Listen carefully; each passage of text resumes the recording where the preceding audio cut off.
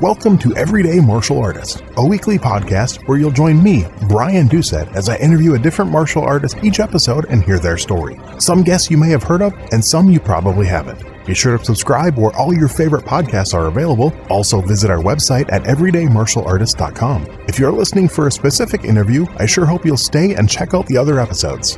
A very special thank you to Topher Williams for our custom theme music. And now, the newest episode of Everyday Martial Artist. Everyday Martial Artist is brought to you by KOOnline.com for all your martial arts needs. Sparring and safety gear, rank belts, uniforms, weapons, patches, and more. Wholesale supplies made by martial artists for martial artists. Visit us today at ko-online.com. Hello and welcome to Everyday Martial Artist. I'm your host, Brian Doucette, and as we do every week, we're joined by a brand new guest talking about their life and their journey throughout the world of martial arts. My guest today is an author, martial artist, and teacher who grew up in central Alberta, Canada, in a town called Dog-Rumps Creek, just west of Edmonton. The first 10 years of his life were spent not training in any kind of martial arts, which led during primary school years to getting harassed and bullied quite a bit, and that all changed in 1986. Since the beginning of his martial arts journey, he studied and taught in China, Nepal, Taiwan, Thailand, the US, the UK, Israel, and more. He's currently married to a wonderful woman who travels with him when he is out teaching workshops. Please welcome my guest today, Mr. Neil Ripski. How are you doing today, sir? I'm doing great. Thanks for having me here, Brian. Hey, I appreciate your time, and it's an 8-hour time difference. Those are always tricky to pull off with everything, but I'm glad we made it work. Yeah, me too. It's not the easiest thing to do, that's for sure. Definitely. So kind of how I like to start with all my guests. I mean, I talked a little bit about it in the intro, but I want to know where your martial arts journey began. Where was that first spark? What kind of led to your first interest and kicked off that part of your life? Okay, well, as you mentioned in the intro, I grew up in a place called Dog-Rump Creek. And, not everybody in Dog-Rump Creek was real cool with each other at the time because it was the 1980s. Mm-hmm. So really where my martial arts kind of story really begins in a way is that I was bullied a lot as I was growing up before I was, 10 years old and into my teen years as well. Where my parents and I lived, I ended up on the bus a lot. So that my bully was on my bus with me. So I was stuck with this guy an hour or 2 hours a day. And that's what really, he'd get me in trouble at school and whatever. So when I was at the Roadrunner, which was the local arcade back in the day, one day there was a poster there, Learn Self-Defense with the Art of Kung Fu. And I was just like, I need that. And it was the spark that changed everything in my life, quite literally now, looking back. I mean, it was the reason I got my very first job. I got my first paper route because I had a Sifu I had to pay for classes. Nice. And then all the martial arts on top of that thing. But it all started out with feeling fearful. And I had a right to feel fearful. I had some bullies. Yeah, definitely. So what, did it take much to convince your parents to let you do that? Or were they just like, get a job and pay for it yourself and we're fine with it? Or was it more like, we don't want you getting something involved with violence? I mean, how did that conversation with your parents go? Oh, man. Wow. That was not the question I was expecting. Okay. It's good. That's cool, dude. Well, truth be told, it went real bad. Oh, really, really badly. Okay. Yeah, it kind of, at first it was okay. Okay. Mom and dad were into it. I was doing something. It was a sport, all that sort of thing. But it only took, I wasn't a black belt yet. Yeah, I wasn't a black belt yet before my parents are having discussions with my teacher about Neil might have an obsessive compulsive disorder. That's what they started to think. Really? Yeah, because it's what I did. I just trained. And I mean, looking back, it's not entirely wrong. Like, my family life was really difficult. At home, I was in a lot of fear a lot of times for different reasons. So because of that, it carried on into the bullying at school. And the only place that I was getting that sort of parental kind of, hey, thumbs up, everything's going to be okay, was my Sifu. So because of that, my dedication went kind of out the window. Like, I went crazy with it. It was the place for me to be. So I would just train. I would train all the time. And there was a point where my mom and dad were really getting concerned with it. And I can totally understand it. I look back at myself today and I fully remember having that talk with myself, do I really need to go to math class and learn trigonometry? Or should I go do forms? And forms were way more fun. And it really went to the point where that was what I wanted for my future. It was the only thing that brought joy into my life. Okay. Was being able to to do this thing. So it went really bad with my parents. I ended up homeless at 14. Oh, wow. And I ended up, it went real bad with my parents, and I love them and I harbor no ill feelings towards them. I get it. They were young people. I was a young person once, and I would have been a terrible kid. But yeah, I ended up moving to Calgary, which is a city about 3.5 hours away from where I grew up. And things went poorly there, so I ended up living under a bridge for a summer. Wow. And when I was in that space, the only thing there was my kung fu. Like, that was it. It was the only thing that mattered. It was the only thing I could do. And it was keeping me safe. Like, I mean, by the time I was 15 and I was no longer in that situation, I had already used my martial arts. Wow. And I knew things that worked and things that didn't work. And I don't mean I was like in all these street fights or something, right? But I mean, I got into an altercation or two, and I learned a lot from it. And I learned a lot from it. But it was the only thing in my life that was stable and made me feel safe. So it just carried on. Okay, I just wanted to back up a little. That very first school that you saw that poster you went in, first of all, which style of Kung Fu was it? And think of those first couple classes. What was it about it that drew you in? I mean, you say you became almost obsessed with it. What was it about it that stands out that you're like, wow, I have to do this? It's funny. I have very vivid memories of my first school. It was the Jingwu, the World Jingwu. Okay. It was one of the satellite schools in Canada, right? My teacher was one of the members there. So when I remember very little about the class in some ways. I just remember that I was there the first day he ever had a class, and I know this had to be part of it. Oh, wow. Is everyone in the room was equals, because there were no black belts yet. This was his first school. So I got to see myself amongst all of these adults, and we were all peers. And one of the things he liked to do for teaching discipline and respect was everybody was referred to as Mr. or Miss. Yep. Right? And that really struck me when I was 10. Life wasn't super great at home, and this guy was calling me Mr. I like that. Yeah. And that worked out really well for me, because as my life went on, right, that instilled a lot of confidence in myself. But that first day, I vividly remember I was there with two of my best friends, and I remember we did this crazy workout, and we were super tired, and we went to bow at the door. We were told to bow at the door. And I remember we looked back at my Sifu, and I was like, I'm going to get a black belt from him. And my buddy standing next to me was like, yeah, sure you are.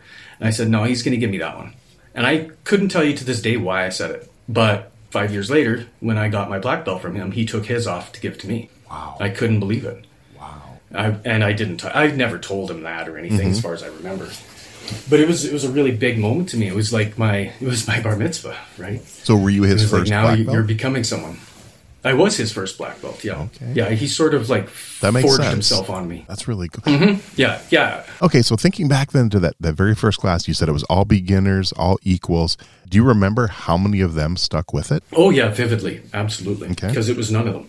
None of them? Yeah, it was nobody, yeah. Wow. No, I was his first black belt. It took me... it was 91. It was 5 years. And I remember when I got it, that there was nobody in class that had started with me, right? I was already a generation or two out from that, if you will, right? Okay. Yeah, you know what I mean. Yeah, that's impressive, though. I mean, and that explains even more. I mean, not only were you his first black belt, you were obviously the one that showed the most dedication of all of his students that started. So, I mean, that makes sense that he gave you his black belt. I mean, that's completely understandable now. Yeah, it was really, really good of him. I really appreciated it. Absolutely. And yeah, that's what it was. My motivation back then it's never changed, really. But it's just been, I will not stop what I'm doing. If I love this and I really want to be good at it, I have to do it. And other people had other things get in the way. That's all. So at that school, did you get involved in the teaching side of things at that point, or did that come later? I mean, I taught kids classes and things underneath him. Okay. But then he and I had a little misunderstanding. Okay. A little falling out. As is... Okay, I'm not going to sugarcoat this. I was going to say, as is common in the world of martial arts. I caught him dating my girlfriend. Oh. I found out later, many years later, I had a person I told this story to, and he asked me how old my teacher was. And I didn't put it together that we were 16 and he was like 30. Wow. Yeah.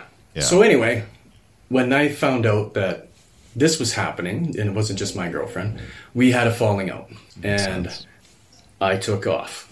Because to me, I had looked up to this father figure. Oh, yeah. This mentor. He's my dad kind of thing, right? Like my kung fu dad.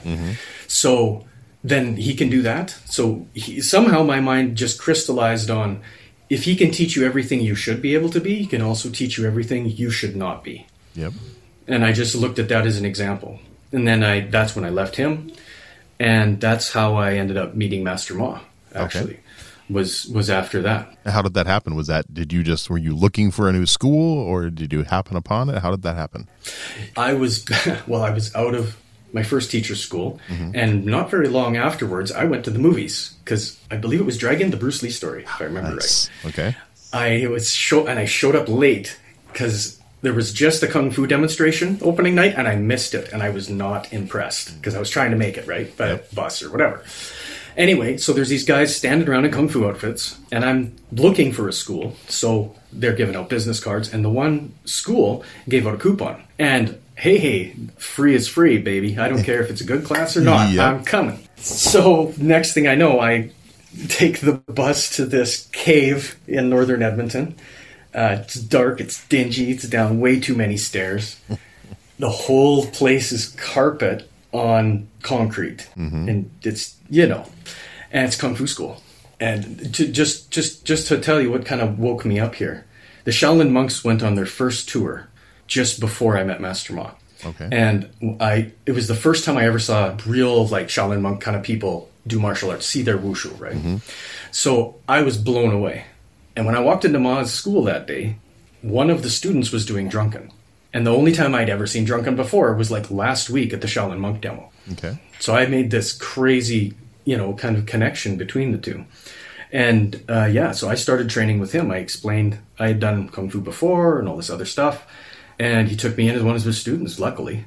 How different was that style from your first one? Night and day. Okay. The Jingwu stuff is... The Jingwu stuff I learned, let me preface that, is tournament friendly. It's good, clean fun. It's Kung Fu. It's what you see at a Kung Fu school. Master Ma was part of a family system taught by his father and so on and so forth, right? And the whole system is not meant for show. So it's not very pretty. Like, honestly, I'm known for my drunken. And I've never thought my drunken is good to look at. I like the way the wushu guys move, like Jackie Chan and stuff. Like, they're killers. Yep. I love watching that, But our Kung Fu was just sort of ugly. But it sort of became a level of pride for me, in a way. That, ugly Kung Fu is generally good Kung Fu. Because it's more about purpose than it is about show. Right. But that was kind of what it was like there. I mean, Master Ma really believed in exercise. The workouts were, to quote my Kung Fu brother Shug, going through Master Ma's workouts was like going through Vietnam. Wow. And I don't disagree. He was a small guy, 120 pounds, soaking wet, probably 5'6", 5'7". And I've never seen anybody hurt more people in my life. He had no regard for student safety. He had no real compassion if you found something too difficult. And as such, his school was populated by very few people. I saw a lot of people go through there in the years, but nobody stayed more than a couple classes. And all of us that did, there was something wrong with us, I'm sure. But to this day, we're all weirdos.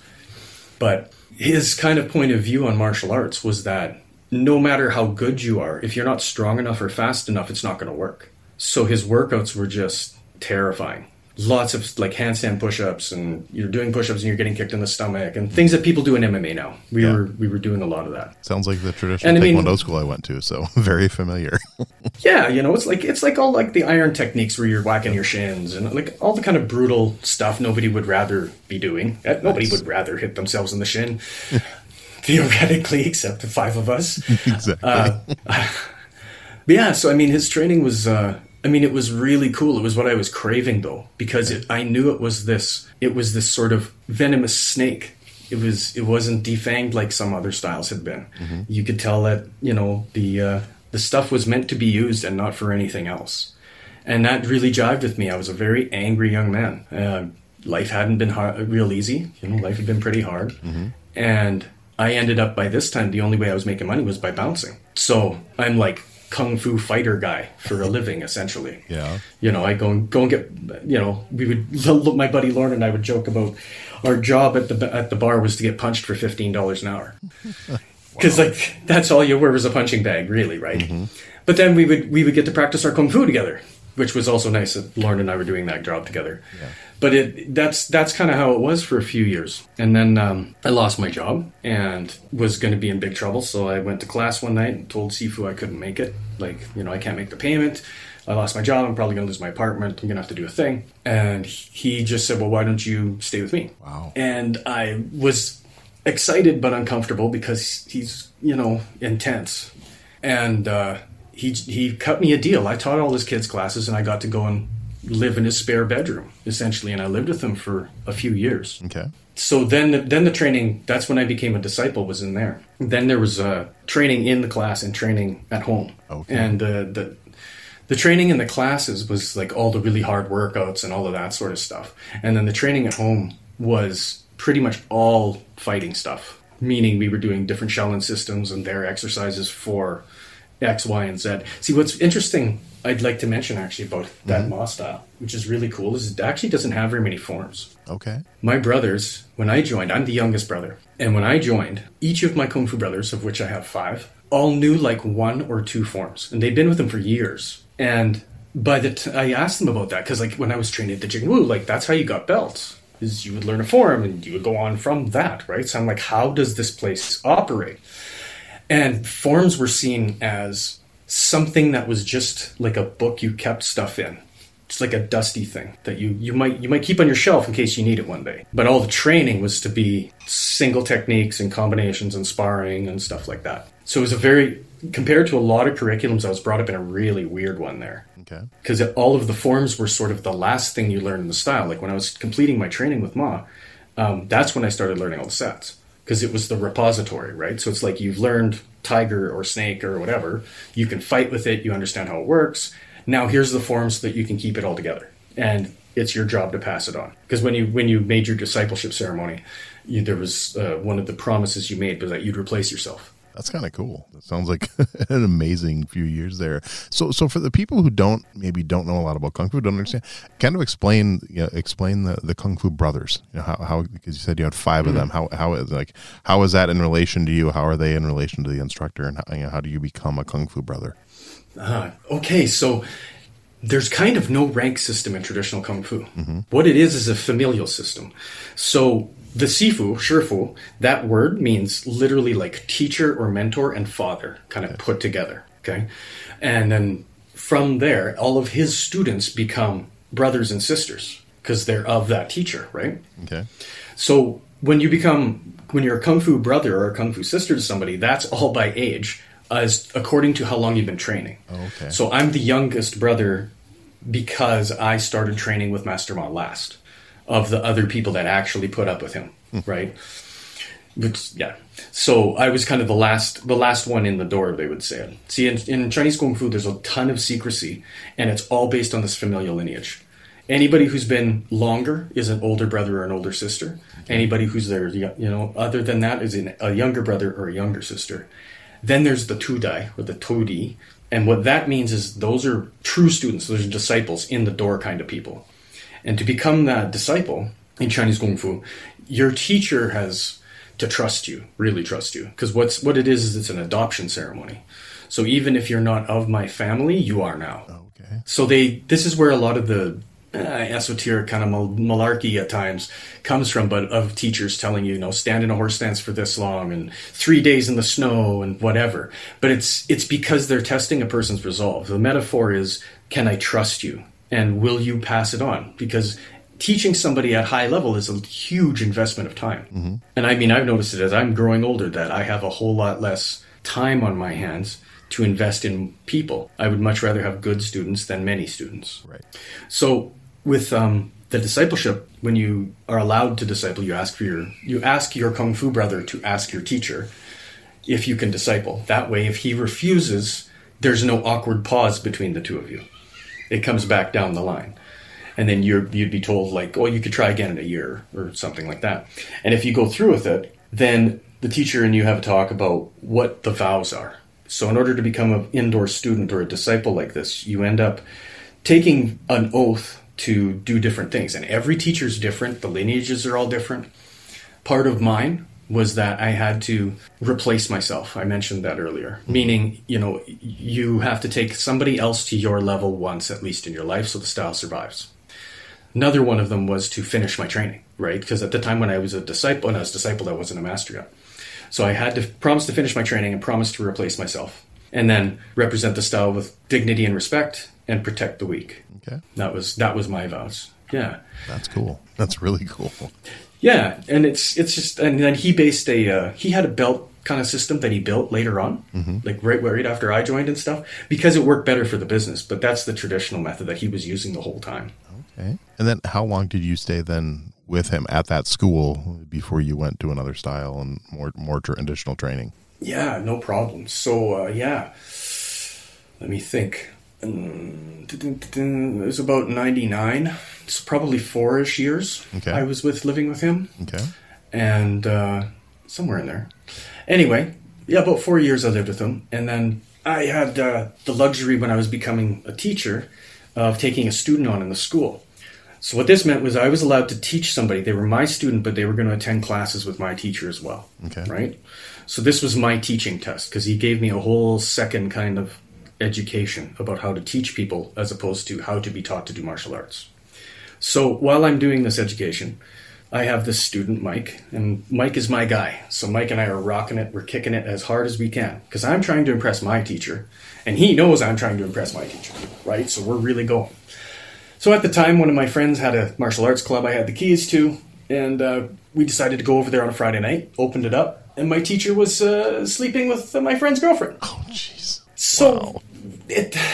I had a little falling out with him, and it was not cool because it was a repeat in my life. Yeah. But at the same time, he had been a great example of how not to be the whole time, Yeah. right? Like, he was pretty brutal. Like, I mean, he broke 2 of my fingers and messed up Shug's ankle, all sorts of stuff. Wasn't a good guy. Please don't get the impression he was a great man. Yeah. He was a good fighter. He was the best fighter I've ever seen. Okay. Yeah, so that didn't jive with me, man. So I had to leave. And a few months later, he was in a car accident. And that was the end of Master Ma. Okay. So what happened after that was then Shug and I and all the brothers got together and we made sure we had everything. And I was the kind of young buck that was going to keep doing it, right? Because I said I'm the youngest guy. So everybody made sure that I had the whole system checked out. Dominic was the snake guy, so make sure I have all the Dominic's snake, not just Shug's snake. I wanted Dominic's snake, right? And we did that, and so then I ended up becoming the guy that was going to teach it. And that's how I started my club, Red Jade Martial Arts. Okay. So what year did you start Red Jade? November of 1999. Wow. Was when I started. 24 years. That's impressive. Yes, I'm very old. It's true. Yeah. No, that's how that began. Yeah, and then I started teaching for myself professionally, and then I kept looking for a teacher, and that's when I got really lucky, and I met a couple of great teachers. I met Sifu Chen Qiming. He was the teacher who taught me the Shaolin 18 Lohan Palm. He just passed away this last year. I knew him 2003. He moved to Canada from China. Yeah. Okay. So 20 years we were together, he was amazing. He was my Yoda. He was Very cool. the Kung Fu teacher I always wanted to have. He was like, I started Kung Fu right after Karate Kid. I saw Karate Kid. I wanted my Mr. Miyagi, damn it. And it took me that long to find him. Yep. But there he was. He was a professor at Chinese medicine, a doctor of Chinese medicine, a master herbalist. He had an imperial title, which kind of blows my mind. I don't know how he got that from the Chinese government, but I saw it, so that's weird. Yeah, Doctor of 1,000 Years it was called. Wow. Like this thing, yeah. And his story, his story. He met he's like 19 years old. He's just become a doctor. Okay, he's just kind of finished school. And at the time, interestingly enough, he was training at Po Chi Lam with Wang Fei Hong's Kung Fu School in Guangzhou, the famous like Robin Hood of China. Anyway, on his way home from the clinic, he ran across a monk and a few of this guy's followers. And the monk was really ill, a Buddhist monk, Tibetan monk. So he helps this monk go back to the clinic and starts treating him, right? Helps him out for a couple of days, and the monk recovers. So he offers Sifu Chen some money. He says, I've got some traveling money. Let me pay you for your services. You're a doctor. Sifu Chen's Buddhist. He's like, no, you're a monk. This is good merit. We're all good. So the monk took it as a sign that he was supposed to stay in that city, because he was a monk traveling from Tibet into China to go do Dharma combat, which is when Buddhist monks will, especially the Tibetans, will travel from monastery to monastery to debate with their brothers, to be like, I have this idea about this. What do you think? Okay. So he'd been traveling around, and he took it as a sign that he should stay there at that monastery. So the monk decided that was the deal, and Sifu Chen then took that as a sign, like, I'm probably supposed to study with this monk. And so he started studying with him, and he passed him this system that he called the Shaolin 18 Lohan Pong, which is in a nutshell, it's Chinese yoga. It's like pre-kung fu kung fu. Wow. Like it's actually a health system.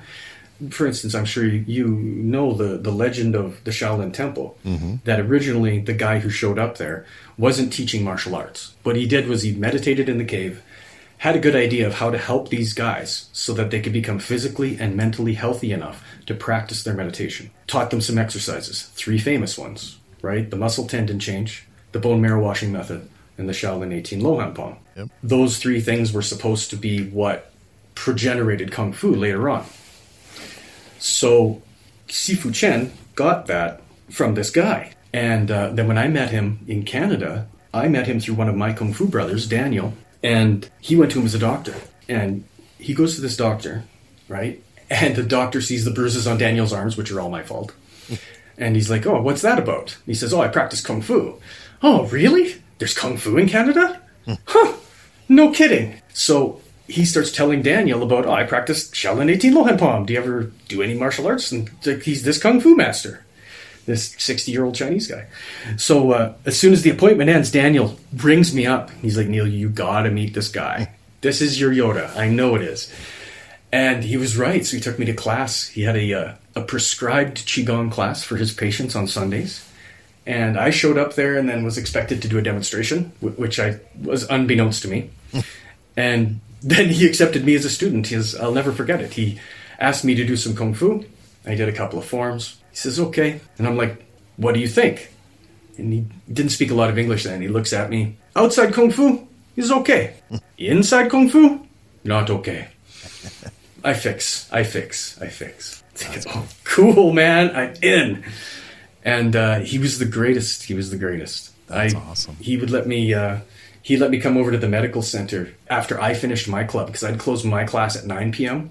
and he closed his medicine shop at 9. So then we would go out for kanji at like 9:30 and then go train. And we did that for years and years and years in Edmonton when I was living there. Yeah, and then when I started teaching more broadly and I moved, I started teaching his Lohan Pong. So I would then pilgrimage students back to meet him and be tested by him and looked at. And it was the greatest martial arts relationship I've had, as far as seeing to me what Wude means, right? This man did nothing but good for everybody in his life, his whole life, and just lovingly passed on everything he had. I mean, it was cool. Beautiful. I'm glad I got to experience that. Awesome. But yeah, sadly he's gone now. Yeah, that's too bad. So when did the traveling become? I mean, obviously that's something that's a huge part of your life now. It's traveling. So when did that start? Well, I sort of was shooting at it. I was planning to do this. Okay. In a way. I had a few teachers that I had experienced that did things like retreats once a year, and they started traveling and things like that. And then I realized, you look at the magazines and such, some people do it. So what I had kind of decided was that I would actually close my brick and mortar school. That was the big thing. Okay. So I was when I was living in British Columbia, and I had a group of students. I had a nice full-time summer intensive session, and I had a really big group of students for the summer. And we had somebody commit suicide at the end of the class. Oh wow! And it was somebody really close to me. It was my top disciple. So it was very difficult. Yeah. And I was already planning this trip. We had a trip planned to go to Nepal. We were going to volunteer after the earthquake. And I was going to teach a martial arts class and all this stuff. And the plan was that we would be doing that one way or the other anyway. So, yeah, after that happened, I actually just decided to close the brick and mortar. I decided not to come back. Dang. Because it was the small town, the same faces. It was the whole thing. So instead, I decided to take that as my springboard. So I took my group of students. We went to China. We went to Nepal. We went to Thailand. We went to Taiwan. Did a bunch of training, met a bunch of guys.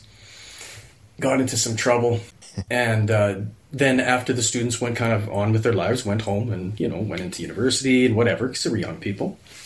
I just started to do it after that. I decided that would be my home, that my home would be building a ship rather than a house. Okay. So I just started kind of doing that. So the last 10 plus years now, what I've been doing is traveling to different places in the world, volunteering, making contacts, doing some workshops. And then when my visa is up, I'll move on. And it's been great. It's been really great. Like right now, I'm speaking to you from Jerusalem.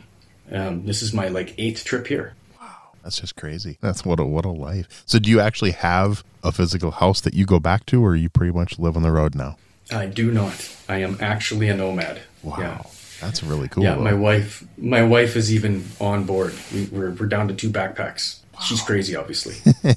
So is there any place you haven't traveled to yet that you still want to? I mean, the list is growing smaller. Yeah. To be honest, before we started talking, I was looking at Angkor Wat in Cambodia. Okay. It's on my bucket list. And then, that's one of the bucket list places that hasn't been touched yet. Yeah, that's one of them. There's not many. There's not many left. Okay. I'm in a different place now. I'm in a different spot in my life. Mm-hmm. I'm kind of thinking I'm circling the idea of having a house again. Oh, okay. Because it's been, it's got to be close to 15 years I've been traveling now. Wow. Maybe not, but it's a lot of years. Quite a few years since I've had a house. Yeah. And that is something that sort of wears on you, right? Like any touring person, band, whatever will tell you. You can only sort of do that for so long. Right. So, we're kind of circling, looking for a home. There's nowhere on the horizon quite yet. Okay. We're still having fun, but I see it happening. Maybe it's going to be in Asia. I mean, we're hoping for Europe, maybe. Okay. But we'll see. For me, it's all about the students and the people, to be honest. That's why I've been here 8 times. Yeah. Because I love the people. I have great students and great friends here. And when did the online classes start? I started teaching online quite a while ago. I had a website probably in about 2010 where I kind of cut my teeth with it. Now, the kind of latest rendition of it really started with COVID. I mean, as soon as that hit, luckily for me, I already had gotten rid of my brick and mortar martial arts school because some of our peers did not, and they lost them, right? So I was lucky that way, and I already had a bit of an online presence, so I started really focusing it on during COVID. And now I can do it hand in hand, right? I still do private lessons online, like through Skype. And I run 3 different Patreons for different styles, that sort of thing. And then, wherever I am locally, I'm teaching workshops and doing classes. So like here, I'm doing a 3 workshop series in June next month in Jerusalem, well, in Israel, all over the country. Wow. That's the thing. And then when I'm not busy, I write. Okay. So then think back to that very first school you were teaching kids classes to now. What do you think has changed the most about your teaching style over the years? Oh, wow. The very quick and easy answer is they're completely different things. Okay. When I was a kid, I thought I was teaching punches and kicks. I had no idea what was going on. I mean, now I see martial arts as self-evolution, self-directed evolution. It has every capacity within it to test your mettle and see how you interact with the world and interact with other people and see how you interact with the different parts of yourself. So when I'm teaching now, what I'm looking at really is trying to help someone evolve. They're in my class because they're trying to evolve somehow. Right. If it's that they want to lose weight, that's still an evolution. And if they're trying to attain enlightenment, that's an evolution too. But it's all going to start with, this is a horse stance. Your mind and your body shouldn't be in 2 different places. Welcome to your legs. Nice. You had mentioned writing. So when did you've written a lot of books. When did the first idea, when did you first get involved and interested in writing? Well, when I was young, there was no internet, as some of you may remember. So the only access outside of class to any Kung Fu related stuff was magazines right? And maybe a book you could find in the library or the bookstore. So as I grew up and I started to, get a job and things like that, I had an agreement with myself that I would buy a martial arts book every paycheck. That way I could learn anything from anywhere. Like I'm building my own internet, right? Nice. And I remember when I was in my 20s, it was like a ritual at that point. It's like, oh, the paycheck, the bookstore. What is it? Do I like this one? Do I like this one? And I pulled some book out, and I remember looking at it and going, why is nothing drawing me right now? It's been like this for months. I could have wrote this book. Oh, I could have wrote this book. And that's literally, so I bought that book. I can't remember what it is right now, but I bought that book to take home to look at it because I knew I could write it. Wow. And it was the thing that gave me the confidence to write a book, my very first book, right? And I just, sat down and tried it out, and it seemed to have worked. People bought it. I sold it on eBay at first. I used to print copies at Staples and then mail them to people. Wow. And I advertised them on eBay. It's a crazy thought. That's now, awesome. Right? And you've written, if my math is right, counting, is it 22 books you've written? Yeah. I think there's 22 on there. Okay. My very first book I ever wrote actually is not on there. Oh, it's not. Okay. No, it never got published. I lost the laptop it was on. So if anybody has the book, Tang Long Hidden Hands: Secrets of Praying Mantis Boxing, okay, then it's a very rare book because I don't even have it and I wrote it. So if anyone has it, they should scan it to you, send you a copy so you can republish it. See, there we go. Send it to me. Yeah, there you go. That is cool. That's awesome. So, I mean, so your first one. But yeah, basically, I can't shut up. I know. That's what it's like when I'm writing. What year was the first book? Because the first one on here is 2009. Oh. This is right around there, a little before. It was before that. Okay. 2009 would be the first one. So yeah, probably like 2 years before that. Okay. 2007, 2006, something in there. Yeah, that would be about right. Nice. Yeah, the book thing that was what it was. I saw that I could write as well as these guys were. I had as much info was what I thought. And since then, and I've been traveling, and everywhere I go, I don't just teach. I try to find teachers. I've accrued a lot of information in the last 30-something years. Mm-hmm. So what I notice is that now I want to write books just quite simply because I feel like I've gathered some stuff people don't have written down. Okay. I mean, I was very lucky with Sifu Chen and the Sheldon Lohan poem, yet he never wrote a book on it. Yeah. So, I'm it now. I'm the sucker who's got to do something. He named me his lineage holder, and that stinks because there's responsibilities involved there. Yep. So I want to help preserve that style, right? So I just feel like the best thing any martial artist can do is write a book. Like when we're learning, we should be journaling the whole time. Mm-hmm. And anytime that you have something that's going on, especially if you feel like it's a real breakthrough in evolutionary thought, why not share it with everybody else? Because we're all into this. We're all in this together. We're all in the same hobby. I don't see differences between styles and places, countries, any of that stuff. Right. We all like martial arts. It's a hobby we're all into. Let's just help each other. That's a great way to look at it. So you mentioned that you don't really see a difference in style. So you primarily your whole life have studied Chinese systems, Chinese styles. Have you ever thought of others? Have you ever thought of trying a Japanese style, a Korean style? Have you ever looked into that or done any training in anything other than Chinese styles? Well, for a very long time, I purposefully avoided all other countries. Okay. I'll be honest with you. Because I remember when I started to understand what the poetry was, when I started to realize that, for instance, the horse stance, as people call it in English, it doesn't say that in Chinese. The words ma, bu don't mean that. Ma is horse, certainly. But bu is actually more of the implication of about to step than it is about standing still. So it's the horse step, not the horse stance. And as soon as we put it in English, the poetry changes. And if we're standing, we're not in motion. And if we're stepping, we're about to be in motion. And that integral change that takes place in your mind because of that changes your body and gives you this innervated, ready-to-move feeling. Much like a horse who may have to flee from prey. That, to me, made a big difference. Okay. So I started to look at that and I thought, if I start training in other countries' martial arts, I might get really confused. because I'm going to have to learn one set of myths and one set of religions and like all of this stuff for this to make sense. So I was like really cognizant about it. It's when I was with Master Ma that I was like, I'm only going to ever train Chinese martial arts. However, when I was living in British Columbia, I got the greatest gift I could have in a way. And a Japanese swordsman moved to my town. So Daniel Kempling, he's a high-ranking Aikido guy, one of Chiba Sensei's students. And he's known as like the swordsman in their organization. And he moved to town. He emails me. He's like, hey, you're a martial artist in that town. I'm a martial artist and I'm moving to that town. So we helped him move. I got the whole school together and we helped him move. And we became friends, and I got to train alongside him and one of my friends, Jason, for years and years. So I can't say that I didn't try Japanese martial arts. Okay. But I will say that when I tried it, I was definitely the Chinese guy in the room. Like I was the fish out of water in many, many ways.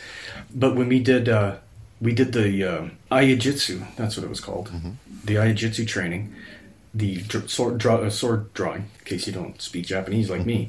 Yeah, right. The coolest thing I thought was how meditative it was. I really loved going to that class with Daniel because doing it on your own was one thing, but having a room of you do that and have that hit that meditative zone all at the same time in motion, it's just magical. And I've never seen it in a Chinese school. They're too complicated and messy, and there's too many customs going on. There's never that cleanliness that the Zen gives. It's really nice. Really nice. That's really cool.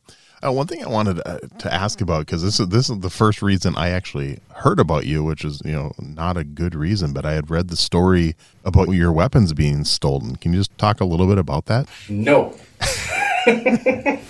Yeah. I moved back to that town in British Columbia, the one I said I wouldn't go back to. And I left my brick and mortar school. Decided, okay, I'm going to give that place another try. And we moved back there. And there was basically a crime spree going on that we didn't know about. And somebody saw me moving my collection into my new dojo. Right as I was building it, I just finished painting and renovating, and I had a few students helping me, but I hadn't opened to the public yet. And we decorated it. So it was like the night I decorated the dojo, and I put everything up. Threw the lock on the door. Nobody knows the wiser, right? That night, somebody had seen me take them in, I think. So yeah, I had my whole life savings essentially in there. I had all of these ancient swords that I had collected throughout my travels. I actually named my school Red Jade after a two-handed Chinese antique sword that I had that was in there that night. Yeah, so I mean, the police asked me to make a list and all that kind of stuff, and it was tens of thousands of dollars. But they've done their best. I've tried to help them. But honestly, the last cop I talked to said that he thinks they're at the bottom of the river because the whole martial arts world reached out to me. Yeah. And I was so thankful. And it was amazing because everybody around me was looking for them, was watching for them. And to the point that that's what the police were. They were like, they can't sell them. There's no way that they're getting sold. They're sitting in a river or something. Yeah. Wow. Which is a bummer. Yeah. But it was the hardest lesson about impermanence.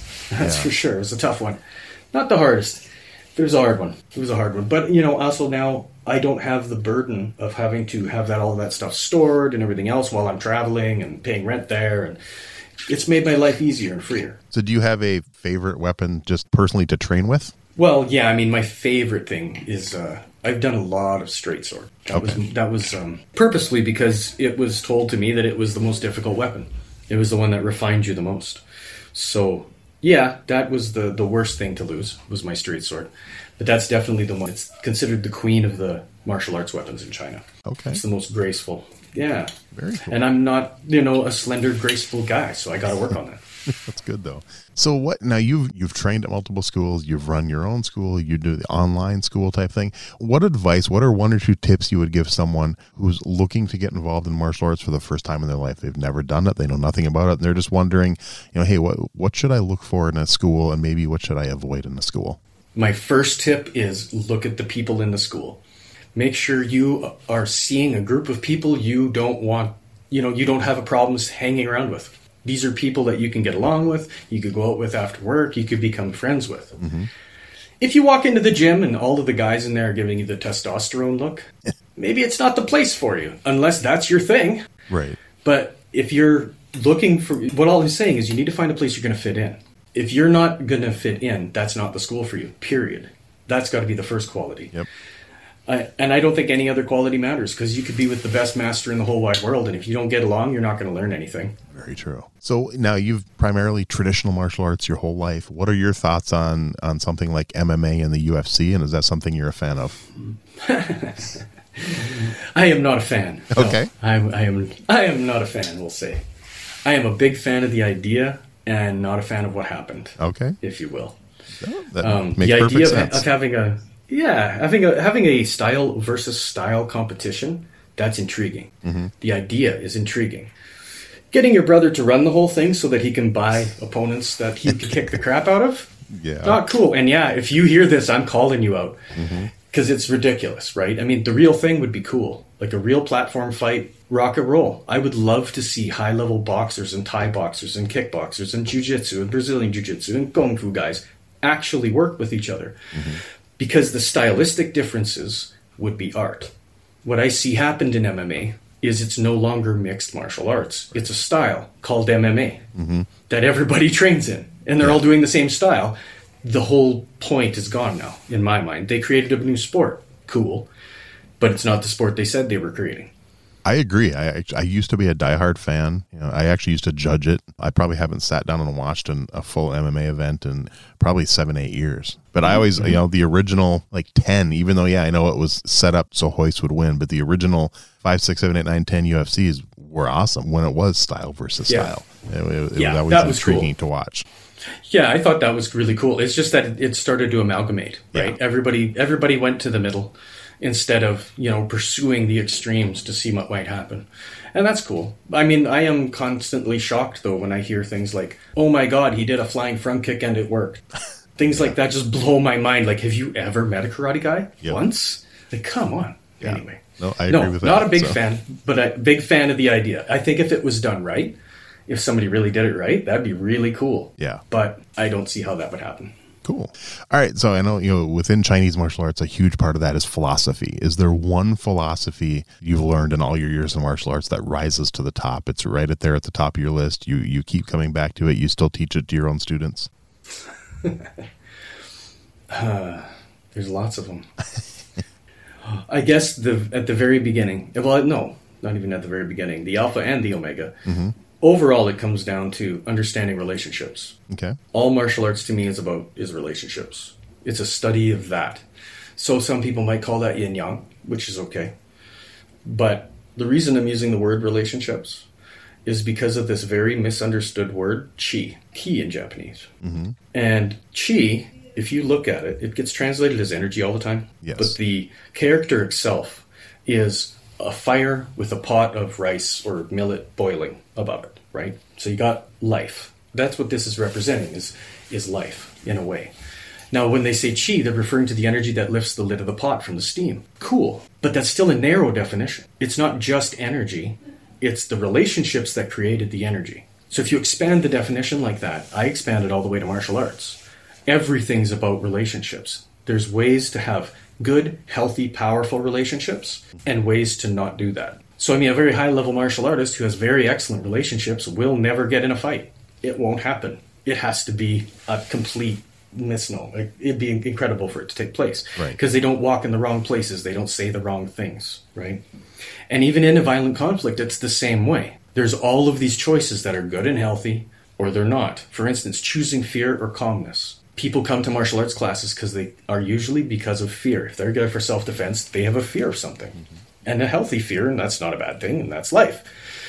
But what's the first thing you try to teach somebody when they're very afraid? Is how not to be afraid. You bring them strength so that they can bring calm to their lives. You bring balance between relationships. So I would say that is always what it is what is the relationship I'm studying now? If it's a punch, is it the fist moving out or is it the fist moving back? Is it that relationship? Or is it the hip moving forward and the other hip moving back? Or the foot pushing down to the ground and my head pushing the sky? Which one am I paying attention to? And if I don't know, then I should be asking my teacher, hey, what relationship am I working on? And if this is how I train myself. If I know those answers over and over and over, I can use strategies to correct myself all of the time. And that's a great way to look at anything. Yeah. In my opinion. I love that answer.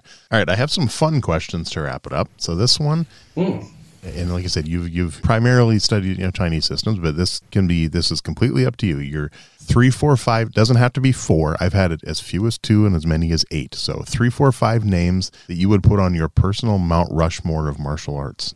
The Mount Rushmore of martial arts. Mm-hmm. Oh, do they have to be names people know? No. As long as you know them, it's your personal Mount Rushmore. I dig that. Sifu Chen, he's number 1. Nice. Sifu Chen, he's number 1. Carve the whole mountain into him, that's fine. Okay. Oh, my other teacher, George. Okay. George Shu gets on that same mountain for very different reasons. Mm-hmm. Yeah, other than that, I would go into famous martial artists. Okay. Chen Fa-ke, the greatest living exponent of Tai Chi kind of to ever live. Okay. Dong Hai Chuan, the guy who created Bagua, he'd be cool to hang out with. Nice. Ji Longfeng, guy who created Xingyi Liuhe, he'd be really cool to hang out with, if very dangerous to hang around with, I'm sure. Maybe, Yu Fei, the great Chinese general, who everybody attributes everything to. He made every martial art as far as most people are concerned. Mm-hmm. So it'd be cool to hang out with that guy, maybe, and ask him what's really going on and not going on. No, he doesn't make the mountain, though. He's too ambiguous. I think there's those other ones. That's good, though. I mean, that's a pretty good Mount Rushmore there. All right, this one, now you can't pick one of your own. Favorite martial arts book? You said you used to buy a book every paycheck, so I'm guessing you probably have some good ones. Oh, yeah. Wow. It's hard to pick number 1, though. And most people pick more than one. Okay, good. That's good. good. The first one that pops to mind, let's see. Favorite martial arts books. Okay, there's this book about Chen Tai Chi. I'm trying to remember what it's called. Chen Family Tai Chi Chuan is all it's called. Okay. It's the original book that was passed down through the Chen family. A guy, I believe in Russia, about 10 years ago or something, translated it into English. And it's amazing. It's the oldest Tai Chi kind of information there is. Really cool. Really cool book. Other one that jumps to mind is the Bagua book written by Liang Shouyu and Yang Zhengming. Okay. That's a good book to read if you've ever been interested in that stuff. Nice. Favorite book for young people is called The Five Ancestors, Tales of the Five Ancestors. Oh, okay. And it goes through the legend of the Shaolin Temple being burned and these 5 kids escape and their kung fu saves the day, which is awesome. Oh, that's cool. Okay. Yeah, that's a good book. I don't know. How's that? That's good. Hey, that's 3. Like I said, the whole reason I started asking that question was so I could add more books to my library. So I'm always looking for ideas and trying to add books and stuff. So yeah, it's a hard question to answer because there's so many. I've read a lot of them, so it's kind of that's good. The standouts are hard to find. Yeah, it's all by the author, I think. The thing is, since I started the podcast, I bought a lot of new books, but haven't read any. I used to read a book a week, and when I started the podcast, I told you before we started recording, I no free time. And I've probably read like 3 books in the last 2 years now versus a book a week. So I need to find a time to start reading again because I do miss reading. Yeah, fair enough. No, I get what you're saying. Absolutely. Okay. Now this next question, I'm really curious because you said you saw that first poster, when you were in an arcade. So how about a favorite martial arts video game? Oh, Kung Fu, obviously. Kung Fu Master. The side scroller where all you had was punch and kick. Yeah, I spent a lot of quarters on that one. And nice. Double Dragon. That was the other one. Double Dragon. Yeah, you remember Double Dragon. Oh, yeah. Well, the movie was horrible. The video game was cool. Yeah, that's no good. Yeah. No, I love many a quarter was spent on Double Dragon. All right. How about a favorite martial arts TV show? TV show? Yeah. Oh, I don't watch a lot of TV. Okay. Let's see. Not sure I know any martial arts TV shows, to be honest. Were you a fan of Kung Fu, or after learning it, not really? Okay. No. Okay. I kind of figured. No. Not a fan of Kung Fu, not a fan of Kung Fu The Legend Continues. See, I know those ones because I don't like them. Yep. See, I actually like The Legend Continues. I don't know why, but I did. I mean, it's great because you're watching it ironically. Yeah. That's the difference, though, is when you're watching it and you're like, yeah, okay, well, now I get it. You're not taking it seriously. That's a different thing for sure. It's hard to pick. I mean, it's hard. It's different for you than me because you it's hard because you don't watch much. It's hard for me because I watch so much. Martial arts TV shows. Yeah, Yeah, I don't know. I haven't watched that many martial arts TV shows. Are you a fan of Highlander? Did you watch Into the Badlands? Oh. Any of those shows? No, I never watched the TV, but I remember the movie Highlander. Okay. Yeah. Okay. I remember that one. No, I never watched Into the Badlands. I had a friend tell me about that one, Okay. but I never saw that one. How about the new one, Warrior? No, you just told me about it. Yeah, no, I literally don't watch like TV basically. You might enjoy Warrior. It's based on the notes of Bruce Lee. Shannon Lee helped bring it to life, and it's supposed to be what Kung Fu was supposed to be when Bruce Lee was involved. Oh, really? Okay, that's cool. Yeah, that's a cool idea because that's why I didn't like Kung Fu because they totally ripped it off Bruce Lee. Exactly. So you might check out Warrior. You might get a kick out of it. Okay. I'll have to look at that. Yeah. Yeah, no kidding. Did you ever watch in the 80s? Did you ever watch that TV series Sidekicks with Ernie Reyes Jr.? Oh, I totally forgot about that show. Yeah? yeah. Ernie Reyes Jr., man. Yep. Yeah, he was in Ninja Turtles. Yes, he was. Yep. Ninja Turtles. Yep. Okay. All right. Well, you can't come up with a TV show. What about a favorite martial arts movie? My favorite martial arts movie is, what's it called? Is it Hero? Oh, Jet Li? Fearless. It's Fearless. Yeah. Well, the story of Hu Yunjia, the guy who created the Jing Wu. That's my favorite martial arts movie. I think that movie was the best done as far as actually showcasing both sides of the world. Yeah. Because it's not just like the old campy stuff where you're just fighting everybody and nobody dies. And it's not the super brutal kind of stuff you're starting to see today where people are, being cut into pieces and all that sort of stuff. Right. It's got a real story in it about regret and about use of power and overuse of power and bringing people together, and yet he's a badass the whole time. It's a really good hero to look up to, and it's a true story. Yeah, which makes it even cooler, right? That is true. That's a great movie. Okay, how about this one then? This one doesn't have to be a martial arts movie, just overall a favorite movie fight scene. A favorite fight scene? Yep. Oh, well, one of my very favorite fight scenes is at the end of Drunken Master 2. Okay. Jackie Chan fighting his bodyguard in the train station where Jackie almost goes blind for real because he's drinking industrial alcohol to do his drunken boxing, and he falls in the coals and does the stunt where he gets lit on fire. That's a great scene. That's cool. Really, really great scene. And you get to see his bodyguard. I can't remember his name, but his bodyguard is a Taekwondo guy, as I recall. Yep. And boy, does he unload in that film. It's amazing. Well, that's a great answer. All right, before I let you go, anything maybe I forgot to ask you, anything you want to talk about? Do you have a new book coming out or anything? Well, really right now what I'm trying to do is, like I said, I'm trying to circle home. So I'm teaching online and I'm doing workshops. So if anybody's interested in training with me, they'd have to contact me for some private lessons, essentially. Okay. Which I'm just doing through my email, neilripski@gmail.com. Okay. Real simple. And I'll put links for your books and everything out there for people to check out and hopefully get more people checking out your books. I know there's a few on there I want to. So is it one last question then? Looking at all your books, maybe someone who has no experience in Chinese martial arts, is there a first book of yours you'd recommend they check out? Yeah, good question. If you wanted to see the martial art part, you want to get The Secrets of Drunken Boxing, Volume 1. Okay. Or the new one I just put out, the Compendium of Drunken Boxing, because it's actually got 5 books in it. All 5 of them are in there. If you wanted to more look at the theoretical, principle-based side of everything, probably Standing on Iron Mountain is the place to start. Okay. Yeah, I just saw that one. I was going to ask about that. Okay. Basically what that book is like me taking things out of my journal. Like, for instance, you'll notice on my Lulu thing, there's Bagua journal and a Tai Chi journal and stuff. That's actually my journal. I think I advertised it wrong. But it's actually chunks of my Bagua journal with spaces for you to make your own notes. But because I think journaling is the most important thing I ever did in martial arts.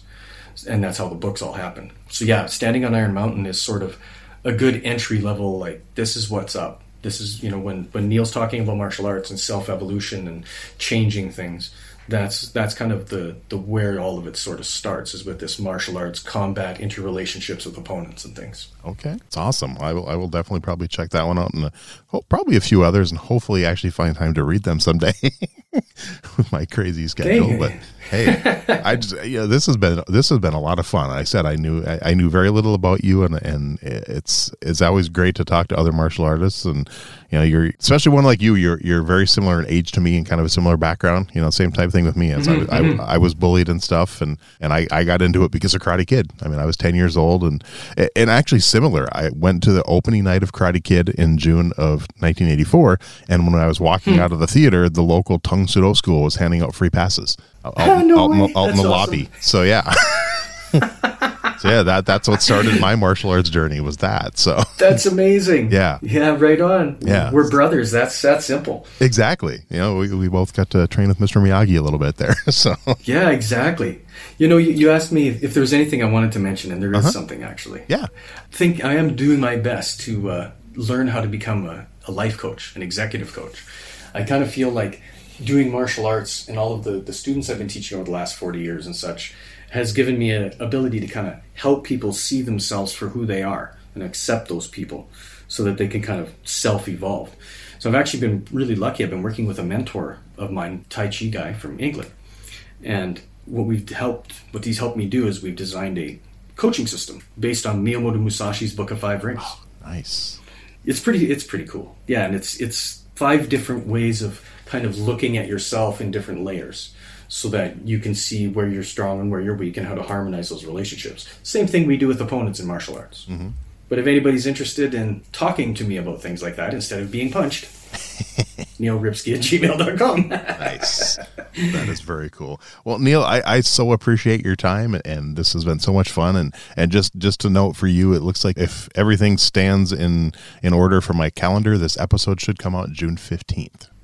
2 days after my birthday. Perfect. Well, there you go. Well, happy birthday then. That'll be a good way to celebrate it. So, nice. Thank you very much. But I so appreciate it, and this has been a blast chatting with you.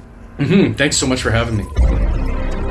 Thanks for listening to Everyday Martial Artist. We hope you will join us every week for a brand new episode with a different martial artist telling their story. If you enjoy the show, be sure to leave us a review. Also, be sure to check out our website at everydaymartialartist.com. There you can find all of our episodes and contact us to suggest guests and ask questions. Again, thanks for listening to Everyday Martial Artist, and we'll see you next week.